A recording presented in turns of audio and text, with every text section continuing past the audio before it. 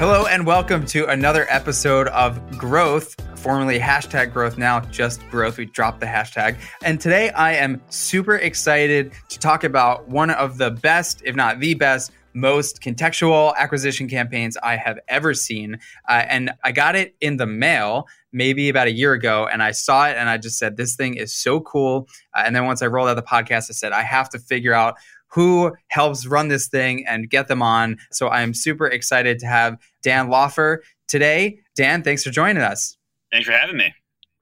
Absolutely. Dan is the Director of Growth and Partnerships at Nextdoor. That is my brief intro. Dan, do you want to say another couple words about yourself? Sure. So as you mentioned, lead growth and partnerships at Nextdoor, which is the neighborhood app for people who aren't familiar. And kind of what that role means, because I think that title can be a little ambiguous, is fundamentally responsible for growing active member engagement on our platform. That is great. Very concise too. I love that. So, why don't we jump right in? All right. So I just want to give the audience a little bit of context. Maybe they have gotten this thing too in the mail. Maybe they haven't. But for those of you that haven't, basically, and I got it a year ago, but I took a video of it and I shared it with my team. And I found the video last week of me explaining this thing and opening up the letter. So it was a letter in an envelope that is pretty plain, and it said like, to our Back Bay neighbor. Matt, it said, to our Back Bay neighbor, and I opened it up, and it had this whole thing that said, there's already 285 posts, like I'm on this platform called Nextdoor, and it said, from Bob Myrtle on Jackson Street, and there was a line in there that said, like, there's posts in there about crime and safety, and I just thought it was like so well done. It came from my neighbor, and it was so perfectly attuned to the type of industry that you're in. So Dan, like, when did this campaign start and how long has it been going on for? Sure. Actually, I've never heard of anyone doing an unboxing video of our mail, so that's pretty awesome. Hopefully you can start a trend with that. And we've had the ability to let our members mail invites and letters to other neighbors for probably 7 years, for almost as long as the company's been around. And it's not actually the member sending the mail, right? Like they're pressing this button. Like tell me how someone gets in a spot where they're sending that mail to me. That's right. So they are, as a member, I can go in and say, I want to invite other people to my neighborhood, and I can click on homes in my neighborhood. I can just say, send to the 10 nearest homes near me. And then we take it from there and facilitate it on their behalf. So we are the ones physically mailing it, but it's coming, the name and the permission and the intent is coming from a member. Which I think is what makes it so special, is that it's actually coming from another person that I have, even if I don't know them, like I have some connection to, because I know they live near me. That's right. And that's really the promise of your experience on Nextdoor, right? Is that you're connecting with people who live near you. And so there's a consistency between the marketing and the promise that we're trying to fulfill on. That is really amazing to me that you're able to align it so much. Like generally these kinds of mailers or campaigns in general are there to just like get your interest enough to get you to show up, but it is so perfectly aligned with what the platform actually does that it just seems so perfect. Like, how did the idea for this thing start in the first place? I know it was many, many years ago, and you've been there for a few years now, but Yeah, so it does predate me, but I think at its core, Nextdoor is a social network, and on every social network, you want to have more, you get more benefit by having more people on it. And with most social networks, it's pretty straightforward. Like on Facebook, I know how to add friends. Even in the early days, like you would email invite your friends, right? And LinkedIn, same concept. And Nextdoor is unique in that you don't know the other people in the network. And that's what makes it really valuable, is that you don't know most of your neighbors. And so that makes it hard to text or email invite them to join you. And so you want to create the ability for people to invite, and you do know the addresses of the people around you. Or you do know to say, hey, like invite the 10 homes nearest me. And that is a way that people feel comfortable inviting their neighbors and growing their social network. and maybe you don't want to share this because I'm it is a statistic type question, but is it like most people that are on the platform wind up doing this? Is it like a few of them? Like, am I a random one off that someone actually happened to fall in this thing and clicked on the thing to mail it, or is it something that most of the users actually do? And sorry, I'm going to double barrel this question. Sure. And then, do they do it once they have been using the platform a while, or is it also tied into the getting set up phase? Yeah, so I guess I won't share specific numbers, but I will. I mean, I will say that the core motivation exists, just as I mentioned, on all platforms, right? So I think there is a core motivation of how do I can make this more valuable by getting more people to join me, and that's true across all social networks. So that we see that, and that manifests in a lot of people want to take action in this way, and it's a very easy thing for them to do. Yeah. Do you prompt them at a certain point of usage, or is it one of the things that's like always there that they can go find? Like, I think about Dropbox, right? I get prompted when I'm running out of space, or I could just always go find the option somewhere. Right. There isn't like Dropbox, there isn't a trigger necessarily. I mean, we do encourage like our what we call our founding member. So the very first person to join a neighborhood, there's a lot inherent motivation for them and a lot of notifications to encourage them. Beyond that, we make it easy to discover, and there'll be some periodic triggers. We just do more just time-based than it is situational based, like the Dropbox example. And there's just kind of a sufficient take-up that, we haven't had the need to contextualize it deeper. Got it. Okay, so let's talk about the campaign itself. Been running for 7 years. I would imagine that it's not been the exact same thing. Like the version of mail that I got was not the version of mail that was sent 7 years ago. Can you talk a little bit about like what kinds of things worked and what things didn't work that you're willing to share? Yeah, and so I mean, we have learned a ton. I've been here about 3 years, and I just reflect on the amount of testing we've done during that time. And I think, again, it comes back to that initial point of how do you connect the promise of that marketing to the reality? And so, the promise is a neighbor is inviting you to join their private neighborhood network. And if you make it really sticky, I think you lose that promise. The message all of a sudden has a disconnect. And so, if you put as seen on Today's Show, Good Morning America, and all these other logos that I think in most forms of marketing are actually really powerful and conveys trust. And all of a sudden it's like, well, it doesn't feel like the neighbor invited me anymore. It feels like a company's inviting me.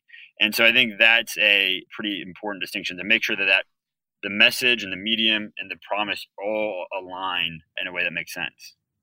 Got it. And when I think about the way that you would approach this, and optimizing this over time, is it like get everyone in a room and come up with ideas? Like, are people giving you feedback on this? Like actual users giving you any feedback on this campaign? Like, how do you think about what thing are we going to try next? Or is there just a long list of all the possible permutations of things that can be changed, like the outer envelope and, Right. I mean, I think probably like any test, I think mail is interesting in that there's a very long, slow feedback loop. So that's a challenge, right?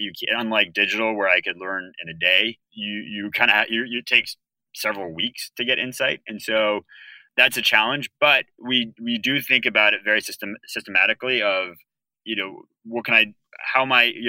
like to grok it on like, what's the open rate, right? You don't actually have that number, but if I only make a change on the envelope, and that's the only change I make, I know the relative impact on the open rate. And then I start to get a signal of how impactful is different parts of the envelope. And that then allows us to focus on subsequent changes we might make. So, if you put like a handwritten note on the envelope and conversion, whatever, goes down 50%, you're like, okay, well, it's actually useful information. Like I know I can focus because maybe I can do something else that is positive. And so, really just trying to find where do we get big movements, and obviously improvements are better than detractions, but both of them are helpful. And a lot of times we'll make changes that feel pretty dramatic and nothing happens. And then you're like, okay, well, this is part of the mailer that we should just kind of ignore because people clearly gloss over it. Right. Interesting. And are you generally running I think about a software campaign or an email campaign, it's really easy to just make a change and get results pretty quickly. But as you pointed out, it's mail and it takes a while to get a feedback loop on it. Are you generally trying a few different variables at once, maybe in different geographies, or are you like making one change to the campaign and you're going to run that change for 2 weeks and see what the results are across all the mailers, or do you split it? Yeah, so we don't make changes by geography because there is actually a pretty big difference in performance by geography, and I think that speaks to a gazillion different underlying factors. But we do a lot of times we'll have like a split test, like a 3-4 way split test on a single drop, and it just some of it's just down to statistics of what volume can you do and get statistically significant results. But it's not that hard to do it where if 4 houses on the same street, all 4 of them might get a slightly different creative that we can then measure the impact. Got it. And how, as I think about this, because it seems super powerful, how does this compare to other campaigns? Like I would think about, for us, we have a viral aspect of the product, and then we have paid ads and all that. And there's a pretty clear comparison of viral is driving this many more. Right. Like, how does this compare to other channels for you guys? Right. Well, I think organic and viral, it's its own thing. They're a little bit of apples and oranges, but I mean, I think for us, it's always the preferred path, both because it's cost effective, and I think it's always the best way to be introduced to a product. And I think this mailer feels to someone receiving it almost on par as a personal invite, so that I think is very powerful. We've tried other channels, and I think some of them are similarly efficient as mailers, but I think I really like the connection of the brand promise that you feel like a neighbor came and invited you. So in that sense, I have an affinity and a preference to that channel above some of the others. Makes sense. Are there other companies that are doing similar types of campaigns that you could think of that align the promise so perfectly well? I'm just trying to think of some right now to give listeners some other examples to tie on. I'm having a little bit of a hard time. Yeah, I think there's right. Yeah. Well, so probably one of the best is Facebook when they added tagging to photos, and that was a great viral hook for you to join because if you hadn't joined yet, and I tag Joe Smith at Gmail as like there's a photo of you, like you're pretty motivated to come through and see what the photo is. And I think that does tie to the promise because you're connecting those friendships, and seeing photos is a really core use case. And so that tagging, I think, was a huge unlock. And I think that is a really good connection. And it's not a paid channel, but it is a growth channel for them. Do you think that there's an opportunity to have a few things like that? Or do you think it's more that each company can have like one of these types of campaigns that just fits so perfectly with the brand promise? Or is it repeatable within the same business model in other channels? Like, how do you think about that? I mean, in theory, it is repeatable. Like, I don't think there's anything sacred about one. I think some channels lend themselves better than others. So, I think same with the Nextdoor, if somebody email invites you, maybe a neighbor that you're an acquaintance with, I have a few neighbors like that. It wouldn't be weird if they were to email me an invite to Nextdoor. And that's also incredibly powerful. And so I don't think there's something sacred about mail, but it's having that sense of personal connection is really special. And I think there's a lot of different ways to deliver it, but there are not an infinite number of ways to deliver it for Nextdoor. Right. That makes sense. So as listeners might be thinking about building a similar type of campaign, that mailer made our team think about what can we do to deliver such a good experience to get people aligned with what we have to offer. Like, how should people think about, one, crafting their own ideas around that sort of campaign, and then 2, executing on it? And then I'll have another 3 at the very end. Yeah. I think the maybe a bit of a broken record, but aligning the promise of marketing to the experience of the product, I think, is such a core piece of that. So I wouldn't say, oh, direct mail worked for Nextdoor, ergo it's a great channel and everyone should do that channel, because if the messaging isn't going to align as tightly, then it may not be the case. That said, I think people tend to just lock into the 2 or 3 channels that most marketers, rely on to get scale. And there is a wide world out there of things that are unsexy and can be incredibly effective. And so thinking creatively of how do I communicate, how do I get to somebody, I think starts to unlock some of these other channels for you. And how do you, here's my number 3, for people that might be trying something, they sit there, they listen to this episode, they go to their team, they say, we got to do something like this. And they come up with a couple ideas, and should people expect to like try 3 of these sorts of things and have them work? Should they spend a month, trying out a big campaign? Should they start super small? Right. Like how should people begin? Yeah, it's a great question, because I think it's really hard to get it right the first time. And that was our experience. And there's been a ton of iteration and improvement over the last 3 years that I know and can speak to.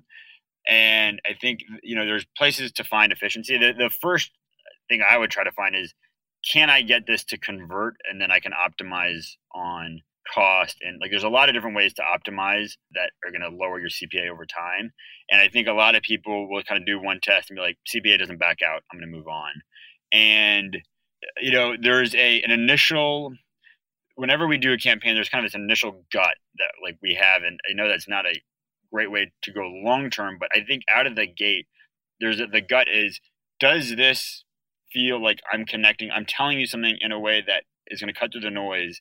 And if you come through, it all makes sense. You're like, I was promised to connect with my neighbors, and sure enough, I go and I immediately get that fulfilled. And, as a contrast, like we've had folks come to me internally and be like, hey, maybe I see other social networks do stuff with celebrities. Should we do stuff with celebrities? And, my gut is always, I'd love to, because it's fun, but it's not the product we're offering. Right. So there's a disconnect. And so I could iterate on that for 1,000 years. I don't know that would make it work. And so that's kind of the starting point of, do you have conviction that this makes sense? And if so, I think you have to power through a little bit that iteration to get to a point of, do I have line of sight that if I can optimize this, could I improve it meaningfully and make it back out on the CPA? But it many times won't back out on the CPA on the first go. And if you abandon it, I think you've missed your opportunity.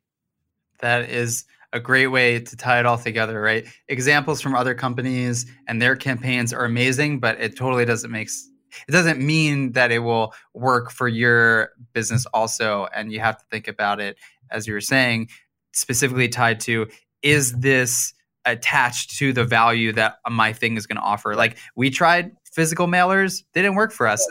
and that's just because like our product is not in any way related to that sort of system. Right.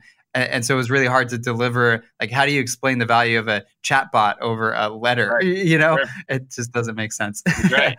Cool. Well, Dan, thank you so much for joining. One of the other things that we didn't get a chance to touch on here is that, as I mentioned, Dan's title is Director of Growth and Partnerships. And partnerships is another major thing that they have over at Nextdoor, and a really important part of their model of getting new user acquisition. And what we're going to do is on Drift Insider, drift.com/insider, we're going to have another episode that digs deep into that. Definitely come check it out. And Dan, any parting words? Thanks so much for coming. No, thanks for having me. Appreciate it. Yeah, no problem. All right. Thank you, everybody. Now, as I had mentioned at the very, very opening of this, Growth is in it's rebranded, no more hashtag, and it's in its own feed. So please, 5 stars if you were a fan. If you weren't, let me know, and we will figure out how to improve that. If you have other feedback around people you'd like to hear, topics you want to hear, feel free to let me know. My email is matt@drift.com. Thank you so much. Thank you, Dan, and we'll catch you on the drift.com/insider episode 2. Great. Thanks. Thank you.